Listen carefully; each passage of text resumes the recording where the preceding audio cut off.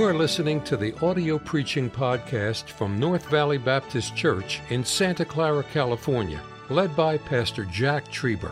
Though located in the heart of the Silicon Valley, you will hear fervent, old-fashioned revival preaching from the pulpit of North Valley Baptist Church.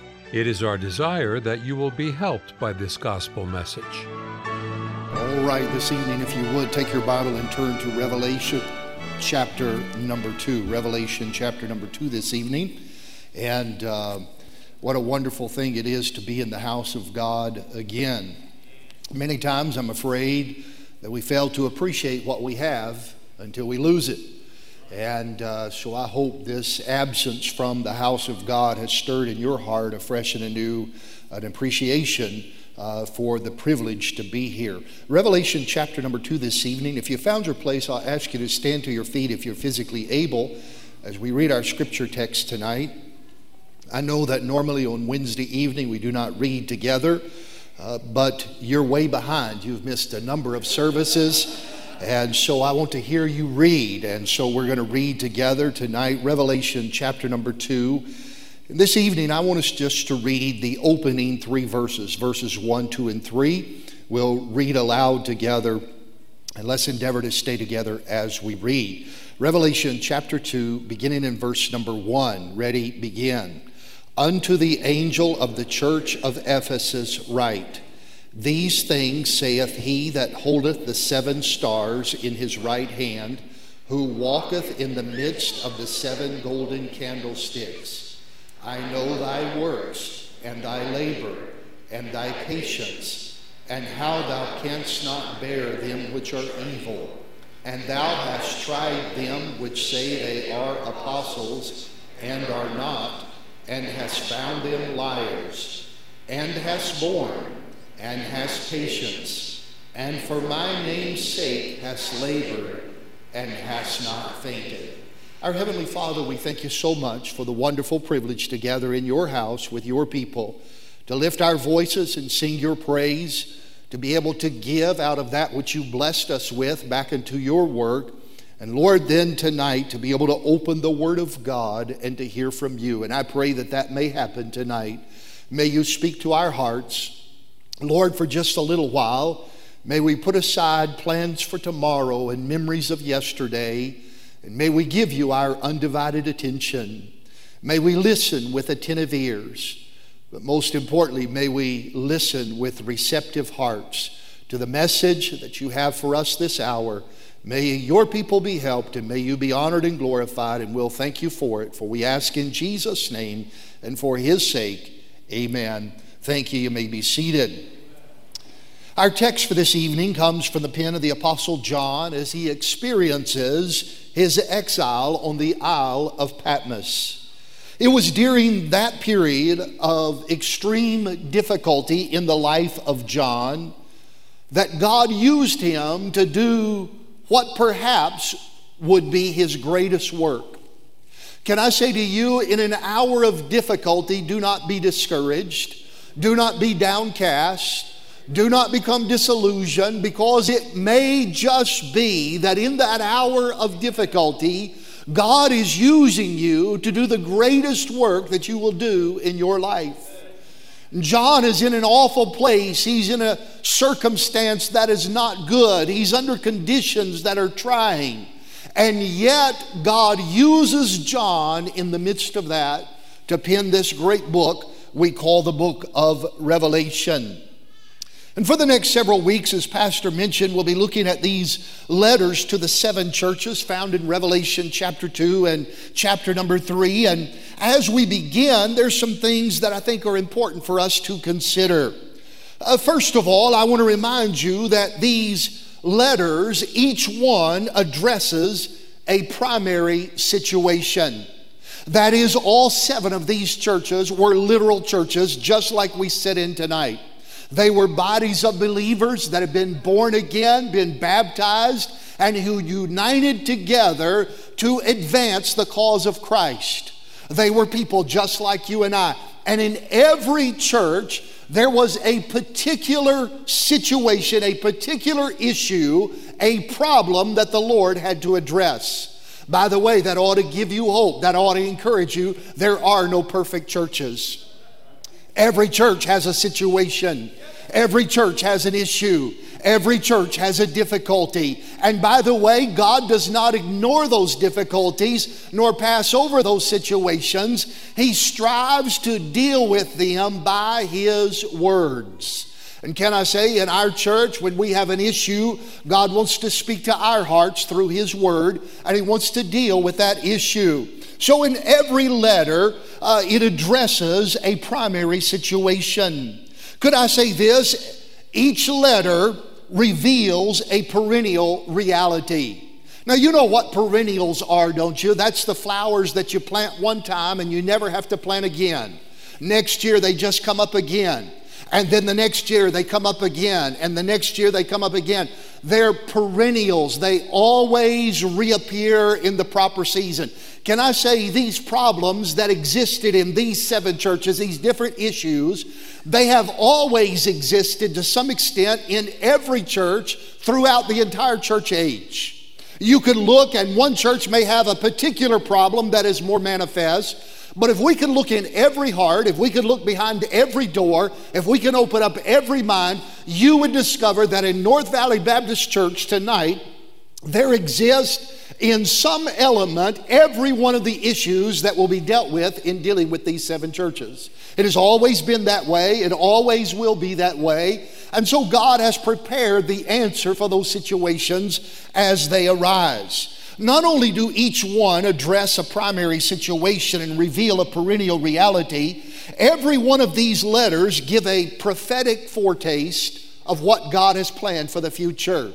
You see, these churches lay out for us, if you will go and study sometime, they set before us a panoramic view of church history, beginning with Pentecost and carrying us all the way through to the rapture of the church. If you would look at these churches and parallel them with the record of church history throughout the church age, you would find that these churches set out for us a prophetic picture of how the church will exist, of what the characteristics will be from age to age, the strengths, the weaknesses, the battles they will face, until we come to the last church, the church of Laodicea, and that is the day and age in which you and I live, is the Laodicean church age.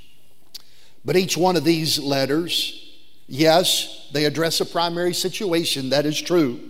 Each one reveals a perennial reality, that is true. Each one gives a prophetic foretaste, that is most certainly true. But could I say that each one of these letters contains a personal application? You say, how do you know that, Brother Bertram? How can you say that? Well, because I just read what the Bible says. Look with me at verse number 7 of chapter number 2. Here's how John will conclude the letter to the church at Ephesus. He that hath an ear, let him hear what the Spirit saith unto the churches.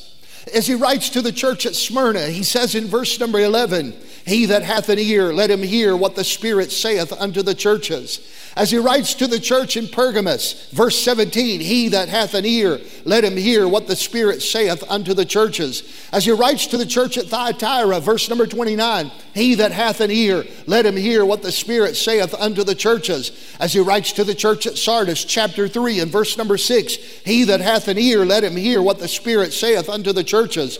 Verse number 13 of chapter 3, as he writes to the church of Philadelphia, he that hath an ear, let him hear what the Spirit saith unto the churches. And as he writes to the church of the Laodiceans, verse number 22 of chapter 3, he that hath an ear, let him hear what the Spirit saith unto the churches. Could I say this, these next several weeks as we go through these, there is a personal message for me in every letter. There is a personal message for you in every letter. And if we have ears to hear, we must hear and give heed to what the Spirit of God has to say to these churches and make application in our own life. So tonight, let's attune our ears to what the Lord has to say to us and see what God will do in our hearts and in our lives. Now this evening we begin with the first letter, and it is a letter to the church at Ephesus. We read in chapter number 2 and verse number 1, unto the angel of the church of Ephesus write. As we consider the church of Ephesus, there are several things we could note about it. Think with me about the particulars concerning this church. First of all, this was a church that was strategically located. I mean, they were in a prime area. The city of Ephesus was an important place in the Roman Empire. It was the location of a great harbor. It was home to a busy seaport that was engaged in commerce and transporting goods and people to all parts of the Roman Empire. It was there that the great temple of the goddess Diana was located.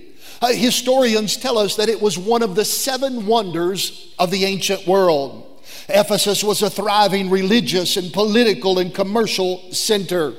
And there in that great place, there in the midst of all of this coming and going, there in the midst of all of this commercialism, there in the midst of all of this false religion, God had strategically located a church to proclaim the gospel, a church to tell people the answer to their problems, a church to give them hope in a time of discouragement, a church to shine a light in a dark world. It was a church that was strategically located. They were in the right place at the right time, and God had seen fit to place that church there for that season. They were strategically located. Could I say to you very quickly, not only were they strategically located, but they were a church that was exceptionally blessed. I wish you could look at the history of the church at Ephesus. They had been the beneficiaries of some tremendous things. I mean, you think about it. The presence and the influence of the Apostle Paul had been in their midst continuously for a space of 3 years. You say, how do you know that? Well, Acts chapter number 20. Paul is addressing the elders at Ephesus. He's getting ready to leave. And he says this in verse number 31. Therefore, watch and remember that by the space of 3 years I cease not to warn everyone night and day with tears. The Apostle Paul had been in their midst. He had preached in that pulpit. He had taught those Sunday school classes. He had been busy counseling people. He had been busy working in the ministry. Oh, can you imagine what it must be to be a church that was blessed by having not just a letter from the Apostle Paul, not just a word from the Apostle Paul, not just a passing visit from the Apostle Paul as he journeyed on his travels, but for him to stop, to take up residence, and for 3 years, every day and every night and every week, to sit under the sound of his voice and to hear what he had to say as he instructed and taught and counseled that church. My, what a blessed church they were to have the ministry of the Apostle Paul given to them for the space of 3 years. But then the time came when Paul had to depart. And as Paul left, when we turn to 1 Timothy chapter number 1 and verses 2 and 3, we discover that when Paul left, he left behind someone to take his place, someone to take up the work, someone to carry on the ministry. And lo and behold, they were left with this man by the name of Timothy to carry on the work at the church at Ephesus. I mean, I would say you were blessed to have the Apostle Paul, but then you add on top that not only did you have the Apostle Paul, but now you had Apostle Paul Jr. That's what he called it. He said, he's my own son in the faith. He said he is my protege. He's the one I've taught. He's the one I've instructed. He's the one I've trained. And now Timothy takes over the church at Ephesus. And as if that were not enough, history tells us that later on, the Apostle John himself came and pastored the church at Ephesus. Now, can you imagine what a track record? Can you imagine? You say, well, I'd like to join the church at Ephesus. I'm kind of interested in your history. What pastors have you had here? Well, we had the Apostle Paul for several years. And then following him, we had this man, I don't know if you've heard of him or not. His name was Timothy. And then after that, we had the Apostle John, the one that described himself as the one whom Jesus loved, the one who leaned on the breast of our Lord Jesus Christ himself when he walked on earth. Those were our pastors. They were exceptionally blessed. By the way, as if that were not enough, as far as I can tell, the church at Ephesus is the only church to receive a divinely inspired letter from two different apostles. They received the letter, the epistle to the Ephesians from the Apostle Paul. And here in Revelation chapter 2 and verses 1 through 7, they receive a letter from the Apostle John. Man, not only did they have great pastors, but they even received inspired, divinely inspired messages personally directed to them individually, specifically by name as a church. Could I just say this? They most certainly were exceptionally blessed. Not only were they strategically located, not only were they exceptionally blessed, but could I tell you, they were fiercely opposed. Any work for God will face opposition. And the greater the work for God, the greater the opposition will be. You say, well, I wish we just didn't have such big battles. Well, don't do anything big for God. You say, why do we have such fierce opposition? Because we're doing such a great work. Nobody bothered Nehemiah until he started doing a great work of building the wall. And then they said, come down and talk with us. He said, I'm doing a great work and I cannot come down. I must carry it through. I must finish it. Despite the opposition, despite what people are saying, I'm going to finish the work God gave me to do. Oh, this church at Ephesus faced some severe opposition. You can read about it in Acts chapter 19 and Acts chapter number 20. The hard-hearted Jews spake evil of the work. I don't know whether they used Twitter or Facebook. I just know that they spake evil of the work. Those of the school of Tyrannus disputed daily concerning the teachings of the church. The silversmiths in the city stirred up a riot against the church. The peddlers of idolatry hurled false accusations against the work of God. Oh, they faced opposition. Can I say, Jesus said that we're to count it all joy when we suffer these things. When we're suffering for the name of Christ and for the cause of Christ, don't be discouraged. Count it as a badge of honor. The disciples, when they were arrested and when they were beaten, they rejoiced that they were counted worthy to suffer for His name's sake. It was a church that was strategically located. It was a church that was exceptionally blessed and fiercely opposed. Could I just say this tonight? They were a church that was outwardly sound. The Lord says this in verse number 2. He says, I know. Could I just say this? God knows. By the way, you'll discover if you read through these letters to the 7 churches, he says the same thing to every church. He starts out with the phrase, I know. I know. You may fool some people, but you're not going to fool God. You may have the wool pulled over some people's eyes, but God is not deceived. God is not confused. God is not misled. God is not mistaken. God knows exactly what is going on in every church. And He looks at the church of Ephesus and He says, I know. What do you know, Lord? I know thy works and thy labor and thy patience. God looks at them and He says, I know that you are a fervent church. I mean, look, you're working, you're laboring, you're being patient despite the opposition, despite the attacks that have come against them, despite the false accusations that have been hurled against them. They continue to work, they continue to labor, they continue to wait on God. I say praise God for the church at Ephesus. Would God we had more churches like the church at Ephesus at this point. Oh, we need to work and we need to labor and we need to have patience. They were a fervent church. Could I say this? They were a fundamental church. He said, and how thou canst not bear them which are evil.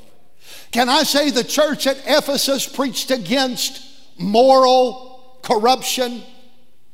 I believe the church at Ephesus probably preached against homosexuality. I believe the church at Ephesus would probably be against abortion. I believe the church at Ephesus was probably against alcohol as a beverage. I believe that the church of Ephesus was against immorality. I believe that the church at Ephesus was against a lot of things. In fact, when God writes to them, He says, I know that thou canst not bear them which are evil. It bothers you, it stirs you up, it provokes you to do something, to say something, to speak out, to cry out against it. Oh, how I wish we had churches across America that stood against moral evil. I thought this week, this tragedy has unfolded about the death of this man in police custody. There's been a great outcry and a great uproar. My question is just simply this. Where's the outcry? Where's the uproar against the millions of babies that have been aborted? This was an adult man who perhaps had committed a crime.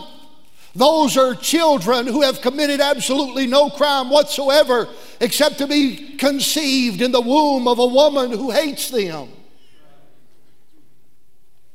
We're all messed up in America. We call good evil and evil good. Not the church at Ephesus. They cried out against moral evil. By the way, not only were they against moral evil, but they stood against ministerial evil as well. He said, and thou hast tried them which say they are apostles and are not, and hast found them liars.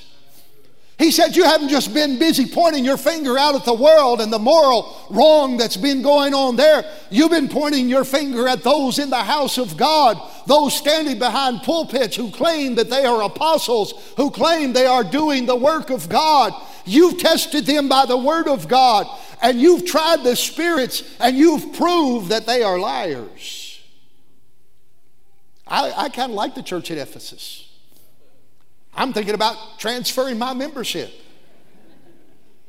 In fact, I'm not sure that they would accept me.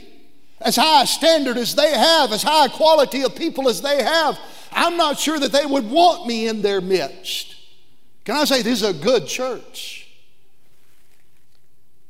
Not only were they fervent, not only were they fundamental, but they were faithful. Verse number 3, thou hast borne and hast patience. For my name's sake hast labored and hast not fainted. You know, as far as I can tell, this church to this point has everything that could be desired. But despite all this, despite the fact that they were strategically located, exceptionally blessed, fiercely opposed, outwardly sound, they were tragically drifting. Look at verse number 4, nevertheless. God says, despite all these things, despite your fervency, despite your fundamentalism, despite your faithfulness, nevertheless, I have somewhat against thee. Can I just say this?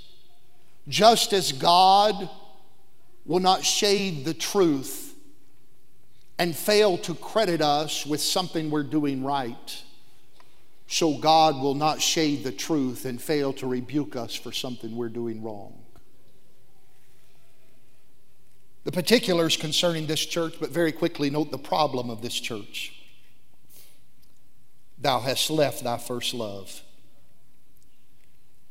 That word left carries with it the idea of giving up, of no longer keeping. In other words, the Lord is saying you have failed to work to maintain your first love.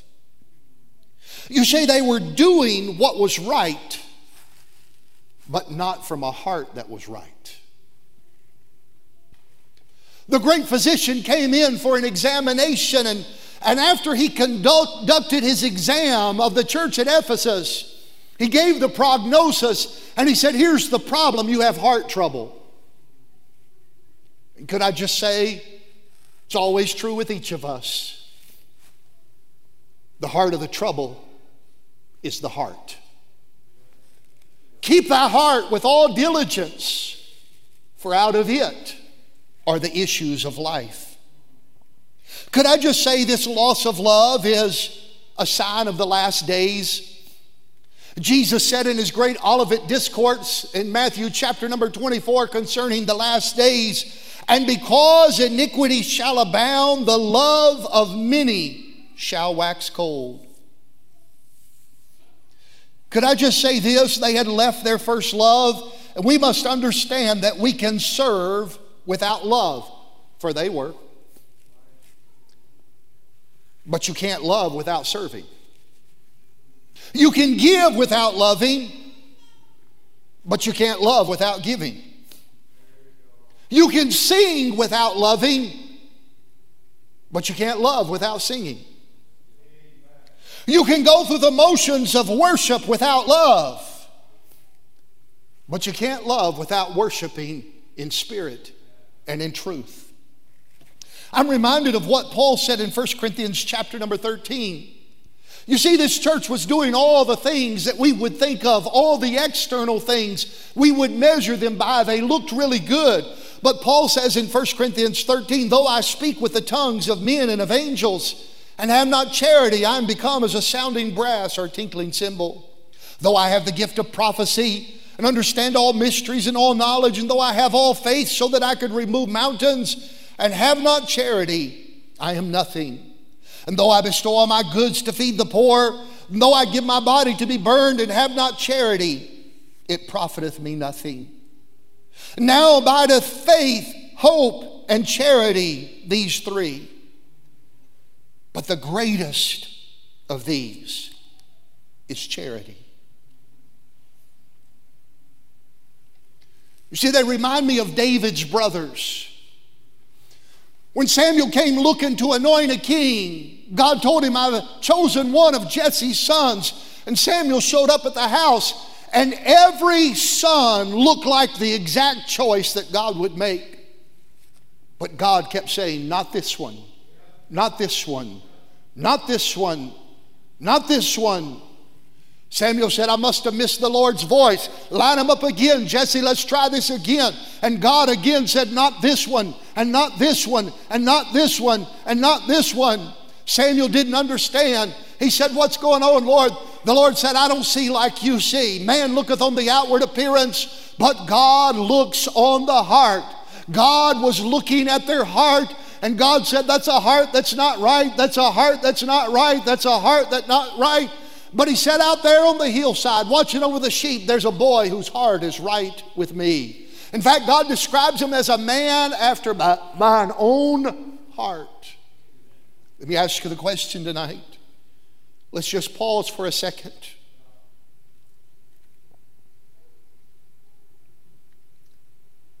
Let's be honest.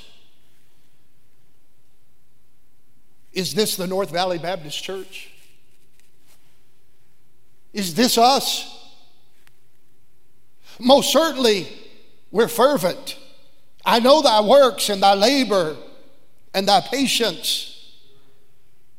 I would verify that we are fundamental. Thou canst not bear them which are evil, and thou hast tried them which say they are apostles and are not, and hast found them liars. Most certainly, this past few months have proven that you're faithful. For you have borne and hast patience, and for his name's sake hast labored and hast not fainted. But oh, I wonder, does God look at us tonight and say, nevertheless, nevertheless, I have somewhat against thee, because thou hast left thy first love.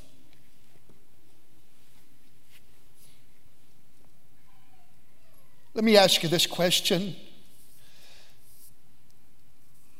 Have I allowed other things to replace Christ in first place in our heart? Does he merely have a prominent place, but not the preeminent place? If so, we have left our first love. But could I just say this? It doesn't have to stay this way. The great physician always has a remedy. And here's the prescription very quickly, verse number 5. Remember, therefore, from whence thou art fallen. Isn't that interesting that he uses that phrase, thou art fallen?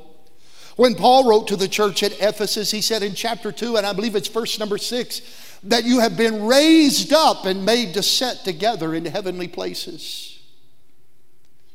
When John writes, he doesn't say that you're raised up, but he says that you've fallen. Why? If we've been raised up and made to sit together in heavenly places with Christ Jesus, He's still raised up. And if we have left our first love, we have abandoned Him. He has not abandoned us. And we have fallen from our former estate. Remember how it used to be. Remember how excited you used to be to get to church. How you would arrive 45 minutes early and wonder where everybody was at, not knowing that they were all Baptist and been saved for a number of years. Remember how thrilled you used to be no matter who sang, no matter who was preaching. Remember when Bible reading was a delight and not a duty. Remember when you figured out how you could possibly give more and didn't try to justify giving less. Remember when you wanted to talk about Jesus more than current events. Remember how it used to be when you first got saved. I mean, when it was just like you couldn't get enough. Preacher said, we're going to have revival meeting. Woo, hallelujah, I get to go to church every night. Man, I'm so excited, I can't wait. I want to get there early so I find a seat. I want to stay late just in case something happens after everything's dismissed. I want to talk to everybody that'll talk to me. And the one thing I want to talk about is about Jesus and about what He's done and about who He is and about what He's promised and what we have to look forward to. Remember how it used to be. If it's not like that now, maybe we've left our first love.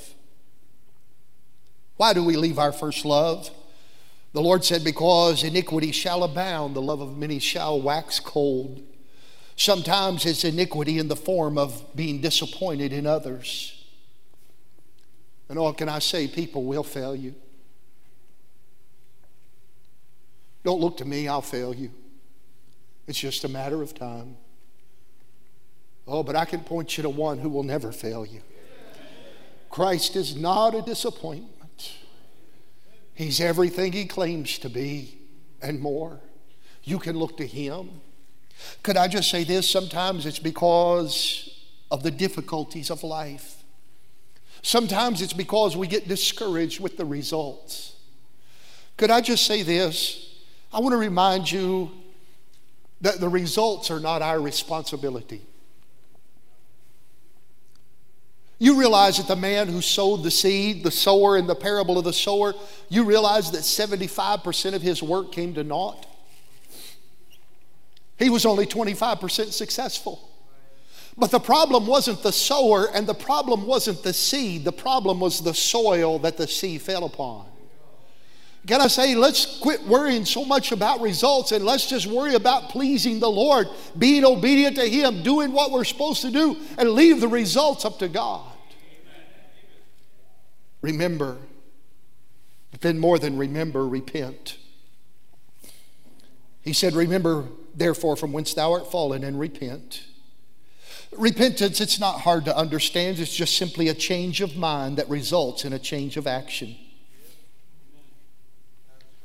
You say, how can you say that? Well, because I read in the Bible that the Lord repented. He was going to destroy Nineveh, and when they fell on their faces and cried out to God, the Bible says that the Lord repented of the evil which He said He would do unto them, and He did it not. He just changed His mind.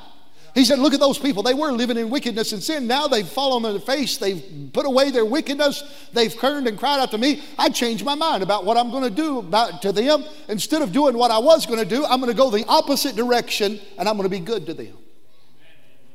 Repentance is just simply a change of mind that results in a change of action.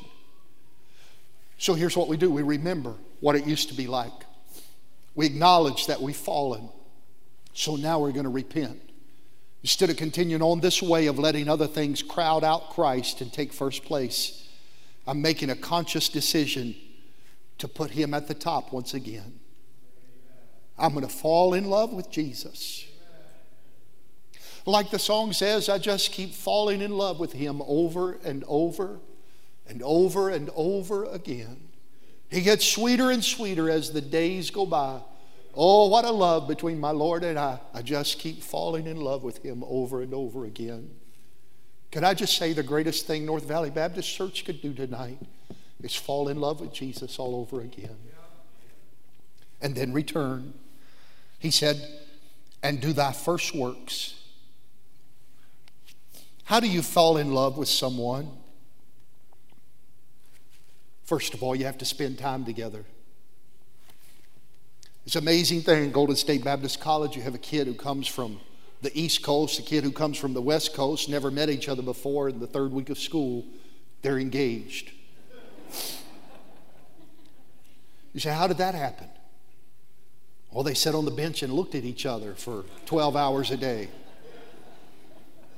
You know what they did? They spent time. I didn't know. They told me I guess it was last year, they told me that they call that cupcaking.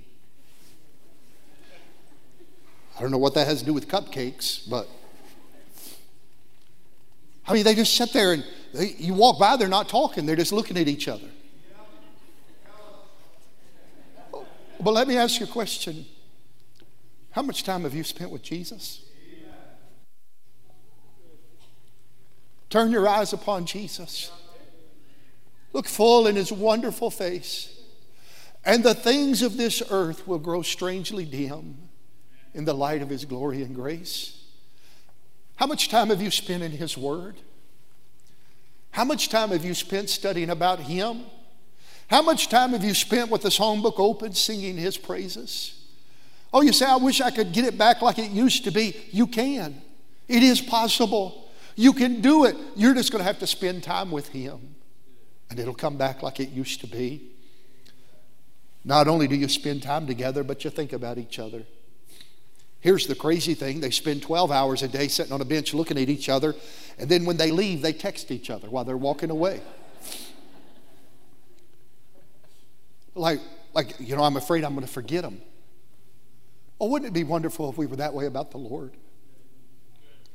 We walked out of church and instead of turning on the radio to see what the latest bad news is, instead of calling up somebody to find out what they heard, instead of getting on Facebook to find out what the latest gossip, we said, that was so good.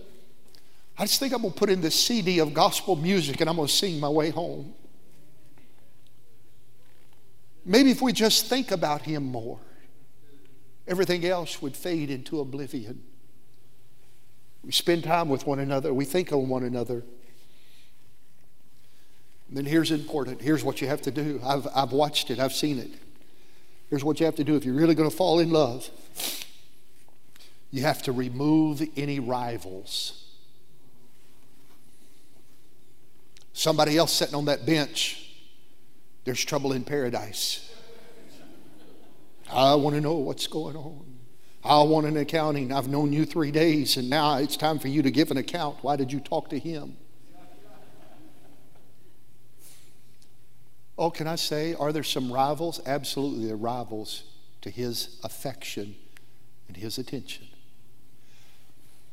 And you and I are going to have to learn to begin to remove those rivals in our life.